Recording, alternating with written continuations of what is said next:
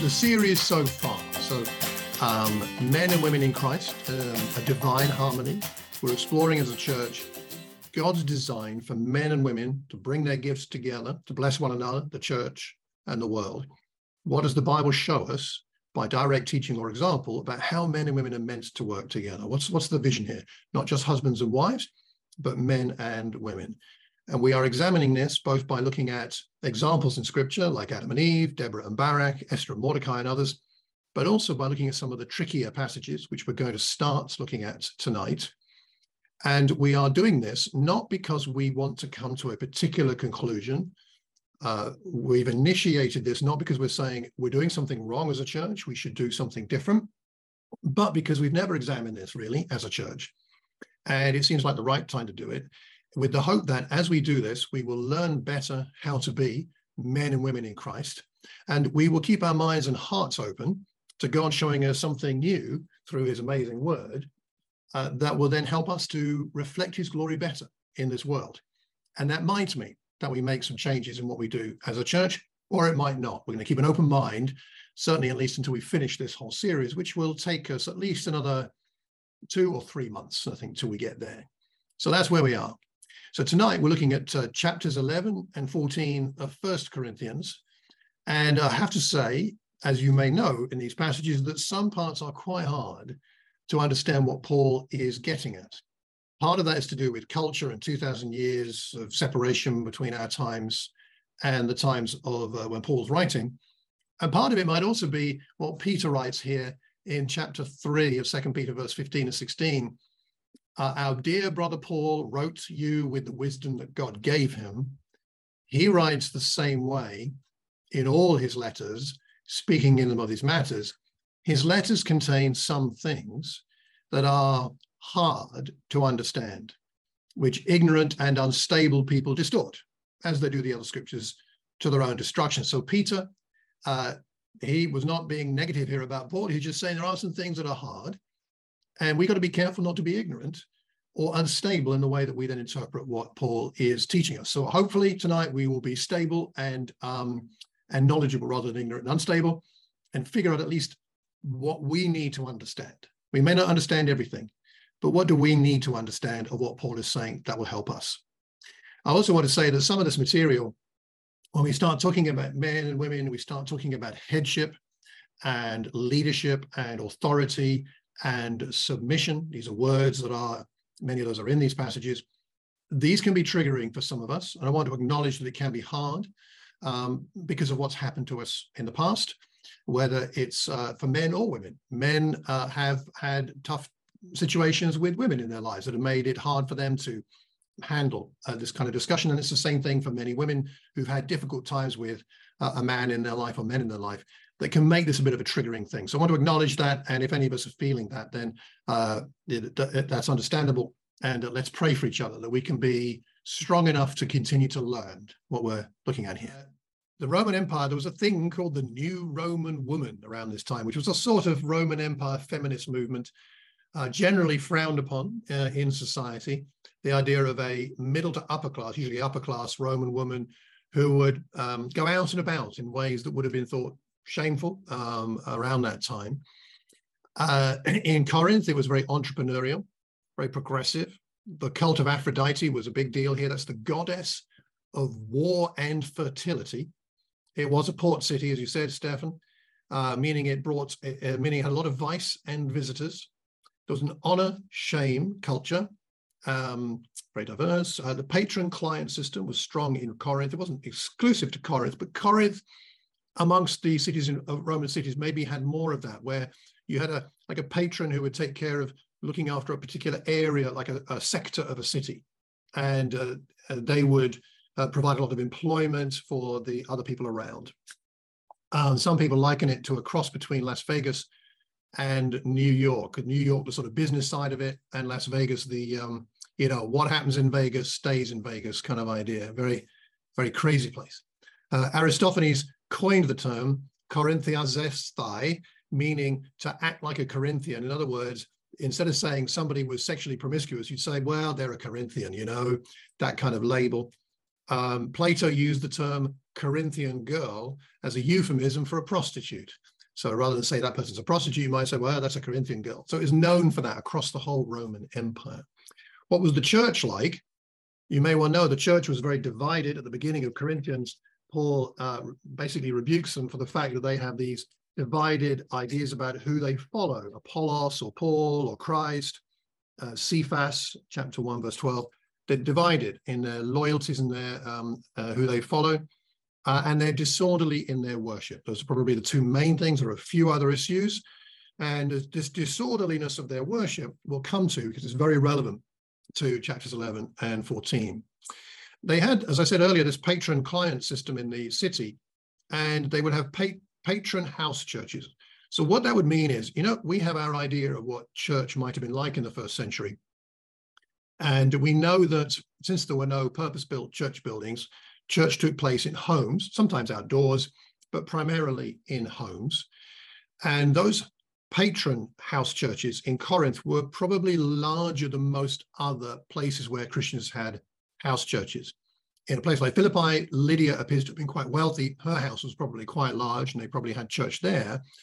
This is a photograph of a Roman villa in the era of Paul in Malta. This is Malta, in fact.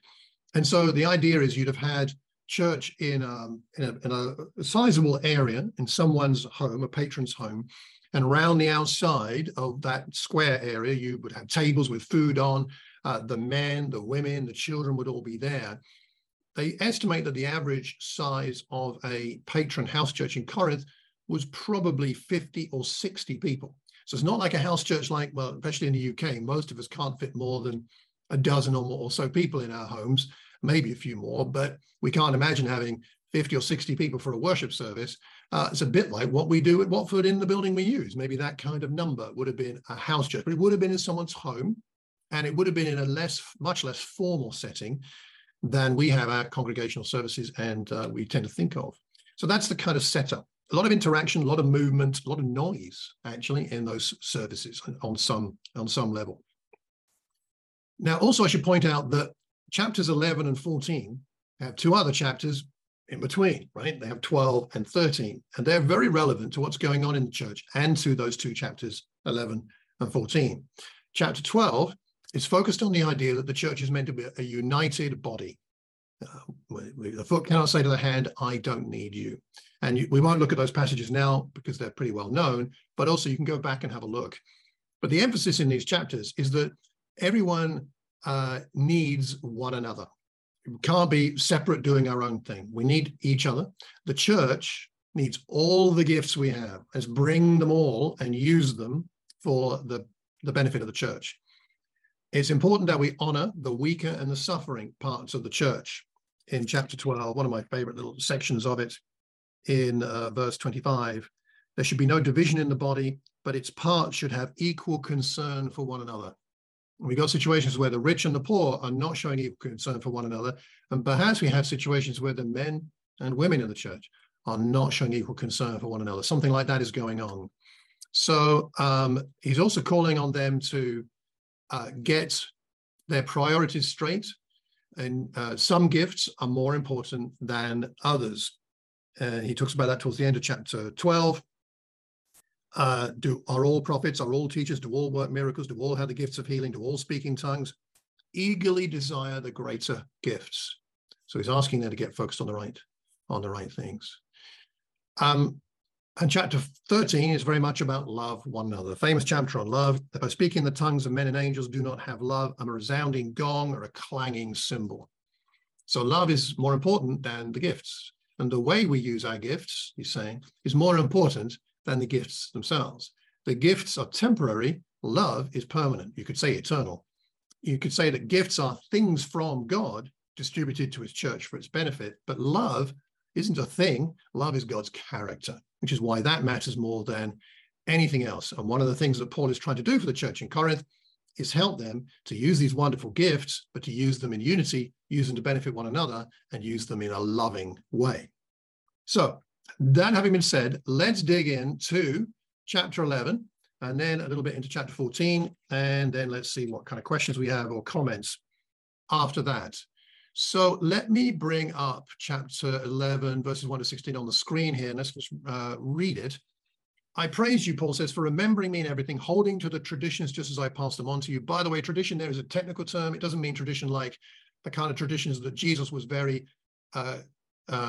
critical of with the Pharisees. It's not that kind of tradition. Here, tradition is a technical term meaning the tradition of the gospel, the teachings of the gospel. I pass these on to you. I want you to realize that the head of every man is Christ. The head of every woman is man, and the head of Christ is God. Every man who prays or prophesies with his head covered dishonors his head. Every woman who prays or prophesies with her head uncovered dishonors her head. It's the same as having her head shaved. For if a woman does not cover her head, she might as well have her hair cut off. But it is a disgrace for a woman to have her hair cut off or her head shaved. Then, if it is rather, then she should cover her head. A man ought not to cover his head, since he is the image and glory of God. But woman is the glory of man. For man did not come from woman, but woman from man. Neither was man created for woman, but woman for man. It is for this reason that a woman ought to have authority over her head because of the angels. Nevertheless, in the Lord, woman is not independent of man, nor is man independent of woman.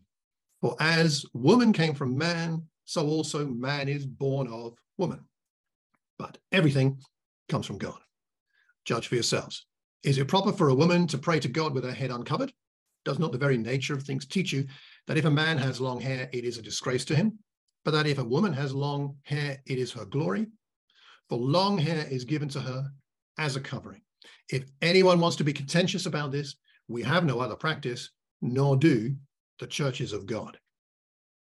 Let me make a few comments on this passage, trying to explain some things and letting you know, quite frankly, there are several things in this passage that I'm unsure about. I have ideas, but I'm not sure. Firstly, the word head.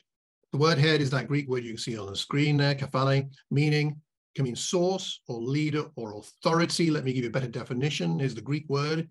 It can mean the head, the top, the head of the corner, the chief cornerstone. It can mean metaphorically the head, superior, chief, principal, one to whom others are subordinate. There are a range of meanings here for the word translated head. That should give us a little bit of pause before we're too sure about what it means, because it can mean more than one thing. And what it means is something for us to think about, pray about, and I'll be interested in your thoughts. What we notice in this passage is that Paul does not criticize women for praying and prophesying in a church service. On the contrary, he lays down the way the women should be dressed when engaging in it, and therefore that shows us that he accepts women praying and prophesying in a mixed assembly. He's talking here about a church service, about the gathering. One of the things you may want to bear in mind is that in this culture, wealthy women tended to be less strict about head coverings, which actually were veils more likely.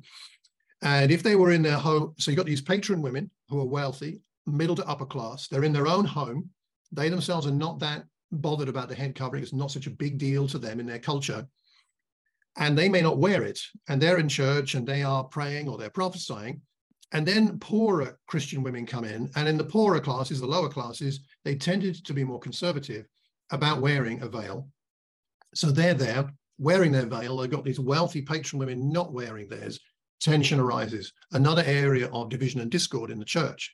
So tension between the rich and the poor is seen in a lot of areas in Corinth, and especially around the Lord's Supper, which if you've got time later, have a look at the second part of chapter 11 for some more information on that.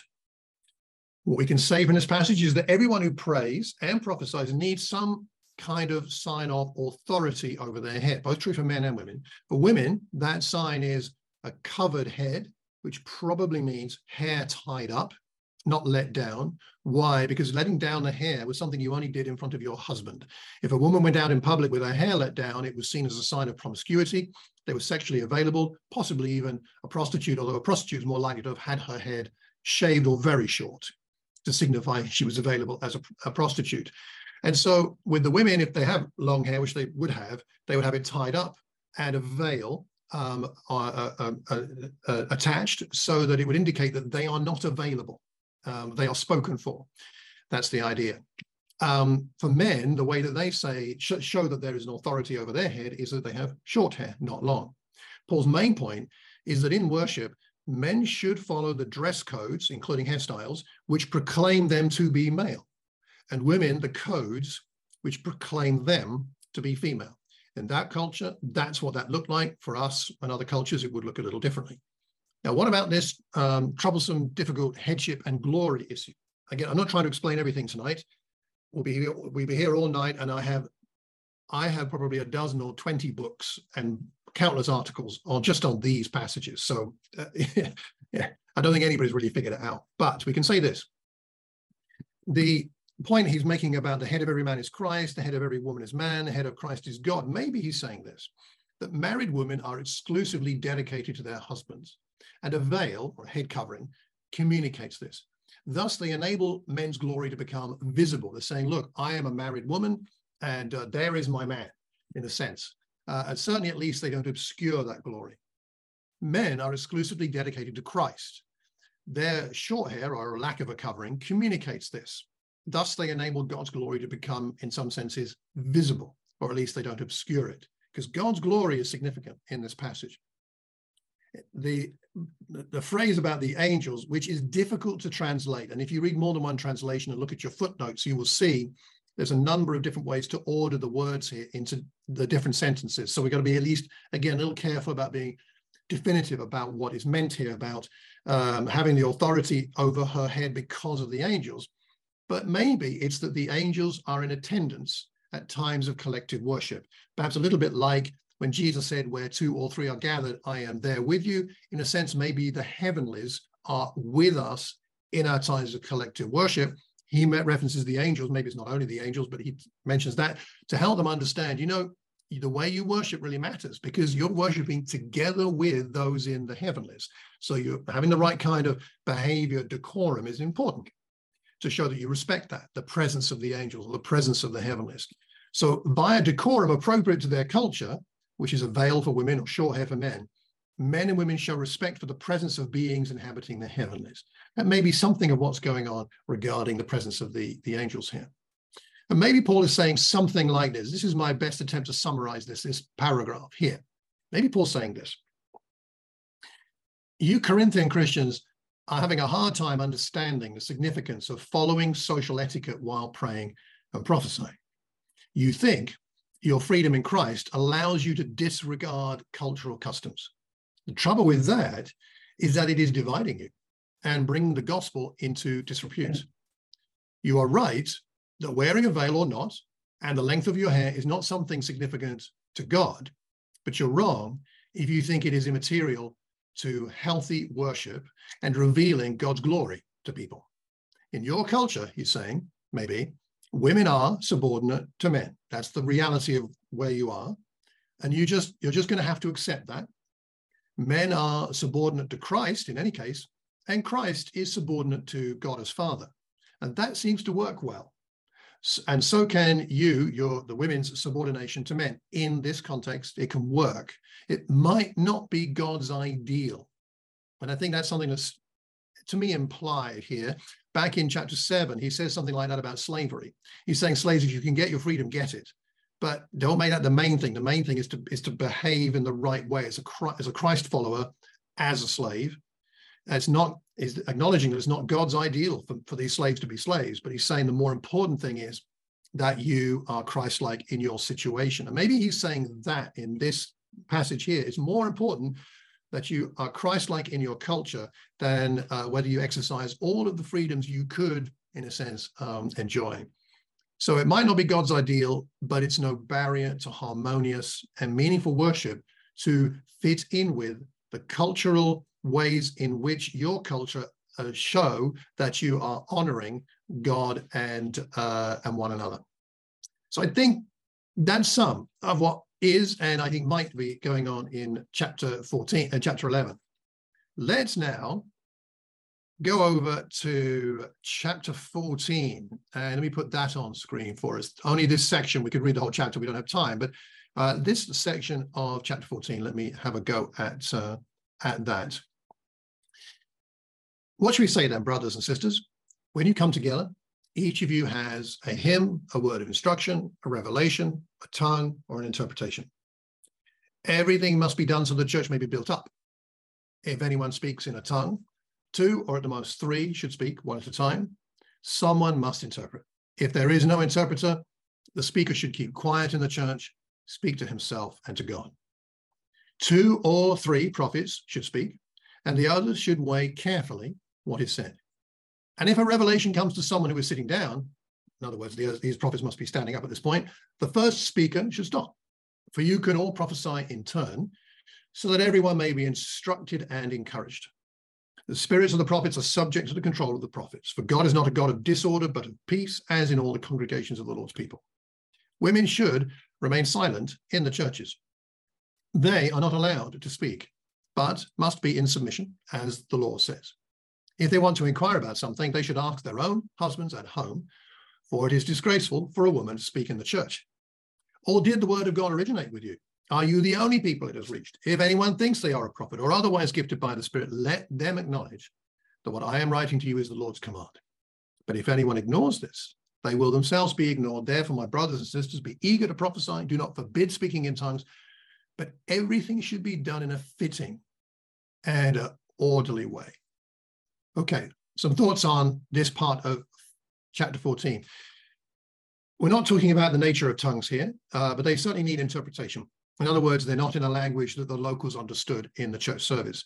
Whether we're talking there about angelic languages, as some people think, or human foreign languages, either way, interpretation was needed. But that's tongues. We're thinking more here about prophecy.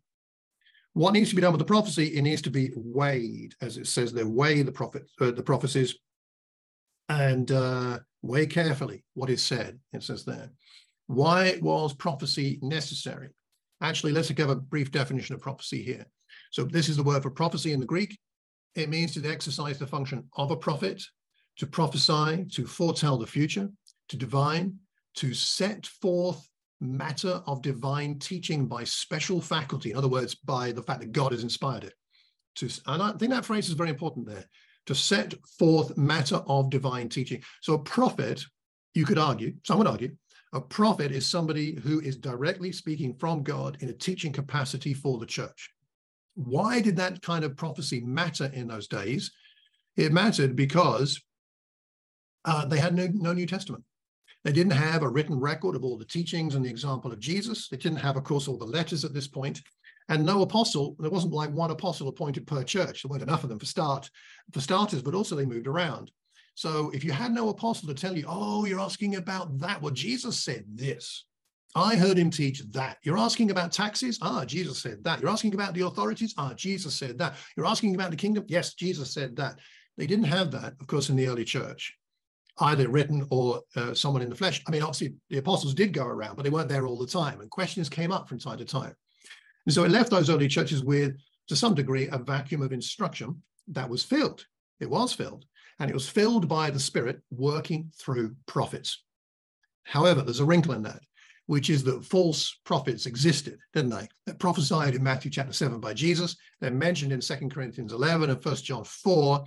Let me give you the Revelation passage as an example, written to the church there in Revelation 2. I know your deeds, your hard work and perseverance. I know you cannot tolerate wicked people. You've tested those who claim to be apostles but are not, and have found them false. False apostles, false prophets, they existed. And how was the church to know whether they were false or not? If they're talking about Jesus, well, it had to be weighed. There was something going on there that we haven't got the detail of. They were weighing up what was said. Now, according to chapter 11, women prophesied just like men.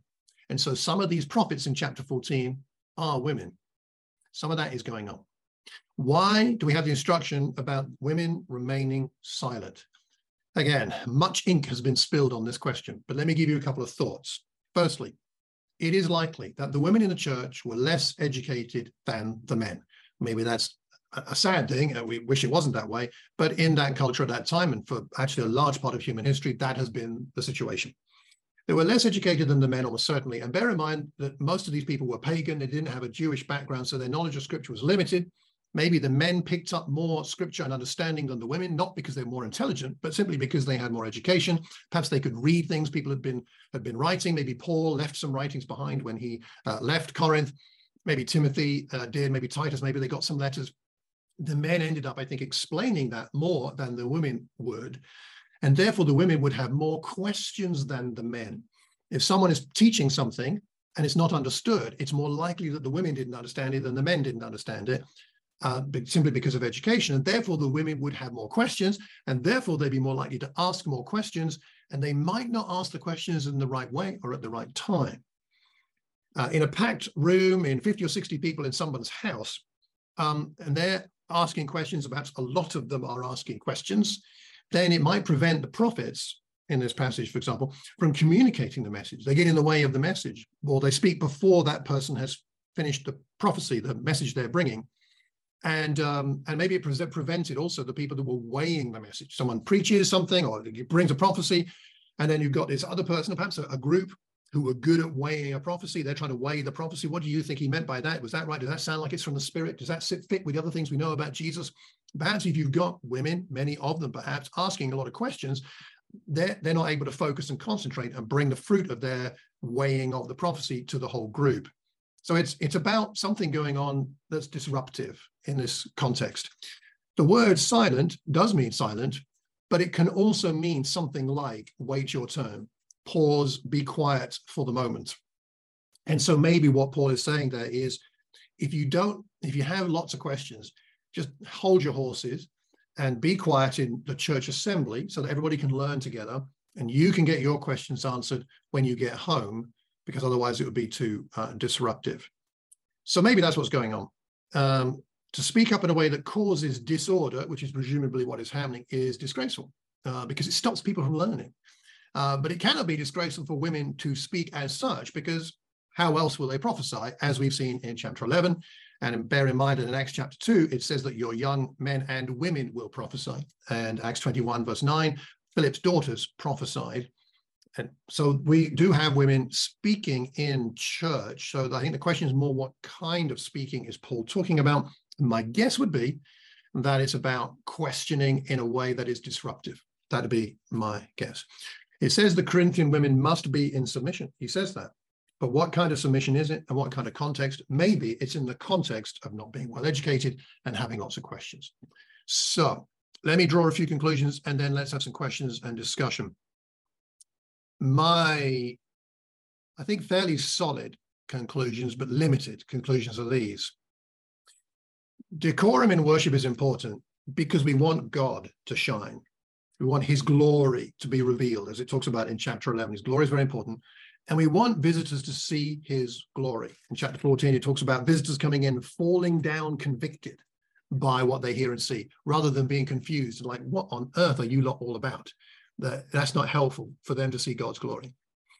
Decorum, having decorum, fitting in with the decorum of the culture, is not the same as controlled.